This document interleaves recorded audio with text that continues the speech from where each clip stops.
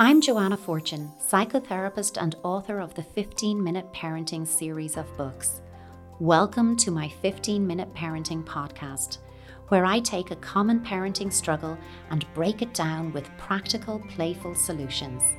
Let's get going.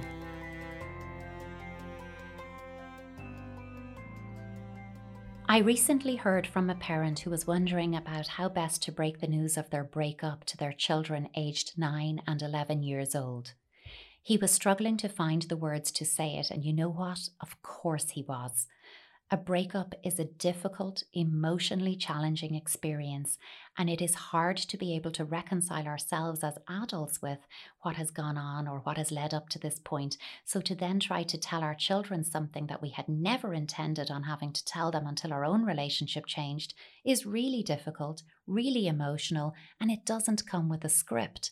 So of course a struggle is unavoidable here. The end of a relationship is a difficult choice and experience for the adults involved, never mind the children. And just like the air stewards advise us on aeroplanes that you must attend to your own mask before attending to theirs, that's what I'm going to ask you to do. And what I mean by this is to give yourself adequate time to process the decision to separate and to come together on a shared narrative and plan for how your children will be co-parented by you before you sit down with them. If this cannot be the case and the separation is more abrupt, or perhaps the details cannot be agreed on in a timely way, then you will need to sit with your children and tell them that one of you is moving out and what this means for them. Emphasize that the grown-ups are still working out all of the details, and you will keep them updated on this, as there will be some of their questions that you won't be able to answer if the split is sudden, acrimonious, or subject to ongoing court hearings regarding custody and access arrangements. My rule of thumb is that you should always be honest but developmentally appropriate with children, even and perhaps especially when it comes to these more life-changing events. And parents separating is a life-changing event, even when you manage it really well for all involved. The details of your separation are going to be particular to your given situation, okay? But the truth is that as much as we may try, we will not be able to fully shield or protect our children from what is happening. And perhaps we shouldn't try so hard to do that. Now, bear with me on that, because I think, we can always think about, I've often sat with parents in this situation who are adamant, we've kept it all from the children know nothing. And then I sit with the child and the first thing they tell me is details of their parents' situation and things that they are not supposed to have heard. But the problem is that, our children are members of our family unit. And when that unit is coming apart, they should be privy in developmentally appropriate ways, of course, to what is happening, so that the change is happening with rather than to them. The problem with us thinking that they're not hearing the information and that we are keeping it from them is they glean these little nuggets, this little breadcrumb trail, and it doesn't make sense to them, and they fill in the gaps themselves and they create a story that's probably worse and more complicated than the truth. So it's better that they hear it from us in a controlled and comforting, managed way.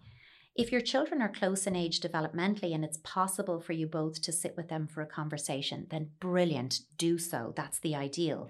If your children need to hear the information in different ways, because developmentally they're at different stages or emotionally they're very different types of kids, then sit with them and tell them individually.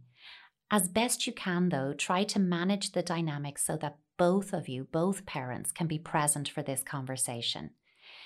It might go something like this, and I don't intend this to be a script because everybody's situation is different.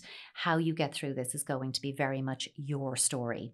But something like, we have made a difficult choice to end our relationship, end our marriage, whatever way, and we won't be living together anymore.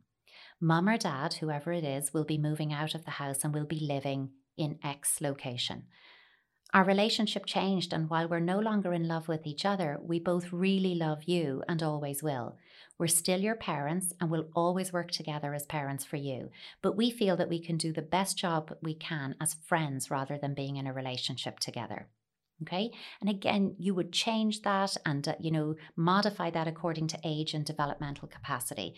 But depending on the situation, Maybe there's been a lot of rows and tension and fights in your home, those kinds of unpleasant, bubbling tensions. And again, with a child at this stage of development, I'm thinking of the dad who wrote in, 9 and 11 years old. It would be naive to think that they haven't picked up on at least some of those tensions. You might add in something like, as you know, we haven't been getting along, and there have been a lot more rows and arguments in our home recently, and that's not what any of us want, and it isn't good for any of us. That way, you're acknowledging, look, I know you've seen bits of this, and I'm now putting context on it for you.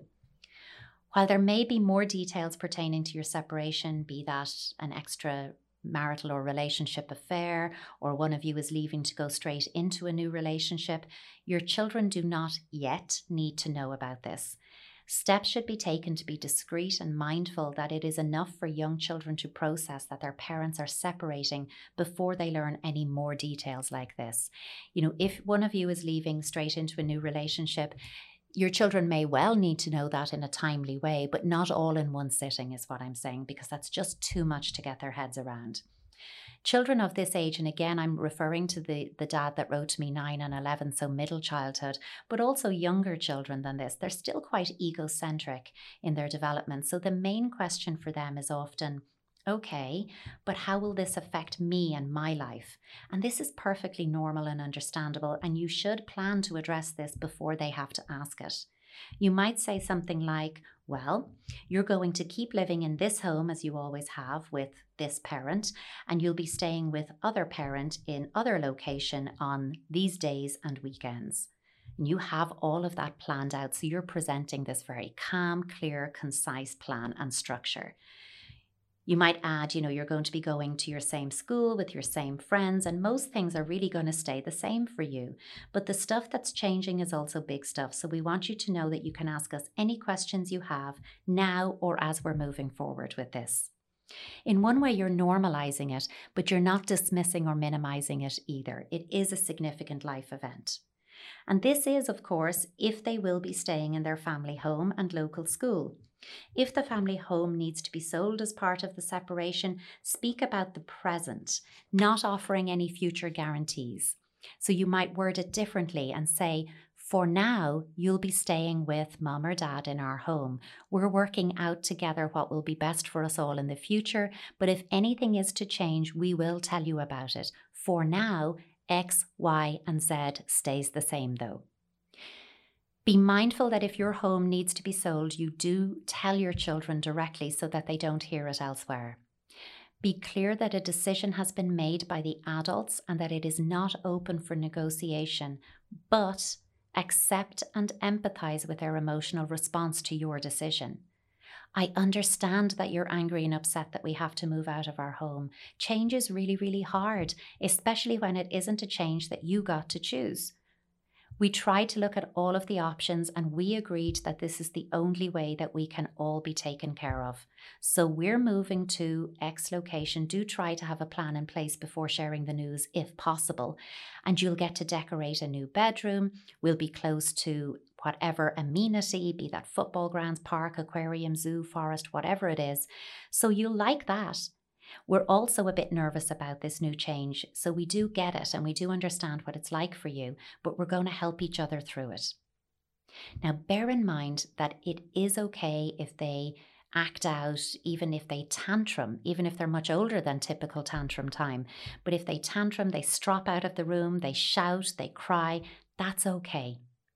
Give them space to react and then be available for comfort and relational repair afterwards. Now, I'm outlining this, in terms of what is best, what is optimum. And I do want to put that in the context of I get that these situations aren't ideal. If they were this ideal, you probably wouldn't be separating. And adult emotions play a part in this too.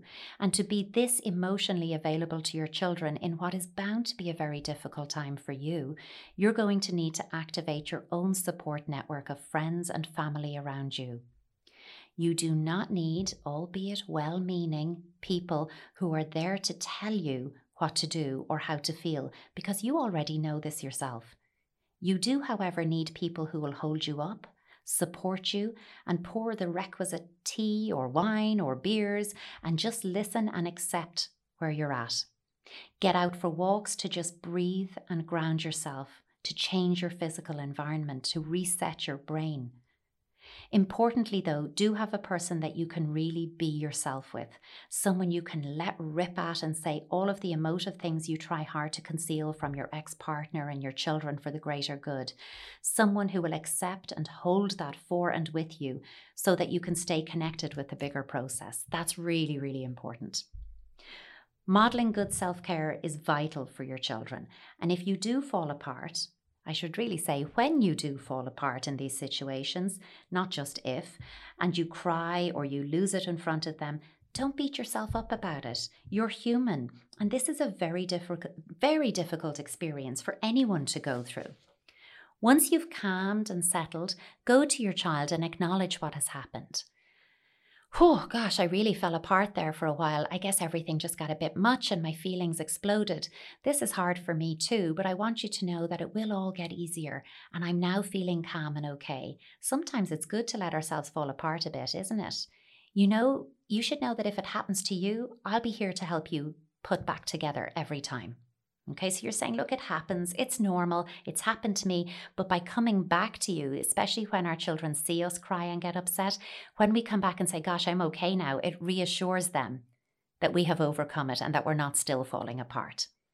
Our children act out what they see in us. They will respect us when they see us respect ourselves, them, and of course, each other. Never agree to keep secrets from the other parent, no matter what your situation is with each other.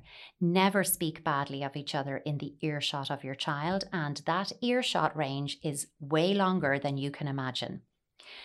Smile when doing your handovers, when one parent is bringing a child back or taking them to their house. Smile at your child, let them see you smile at each other.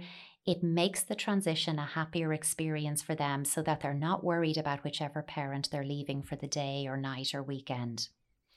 As best we can, even under difficult circumstances, we have to find a way to co-parent in a calm, cohesive way so that our children see that we mean it when we say that while our feelings for each other has changed, our love for them has not. They have to see us do that, not just say it. Loving your children is the one thing that you will always have in common with your ex-partner. Having this as your shared starting point and your secure base to return to when other emotive things take over is a good way to ground ourselves, to stay focused on our shared goal, on what matters most. A little tip I might just add in at the end here for you to hold in mind is ensure that there is a family photo or at least a photo of your child with each of you. If you're not comfortable having one of you all together, have one of them with their mom, of them with their dad, in the bedroom that they sleep in at each of your homes. It's a symbolic way of acknowledging the role and presence of the other parent in all of your lives. And again, it just reinforces for a child that, okay, my parents aren't together, but I still have both of them and they still have me. And that's really, really helpful with this. But above anything and on all else, please take time to mind yourself through this difficult time. And I think it's so admirable to be focused on how am I going to tell my children? What am I going to say to them? How do I make sure they're okay? And of course, that's a priority. But it cannot be at a cost of you doing all of that for yourself too. Start with yourself, strengthen yourself up, and then come to your children from that position of strength.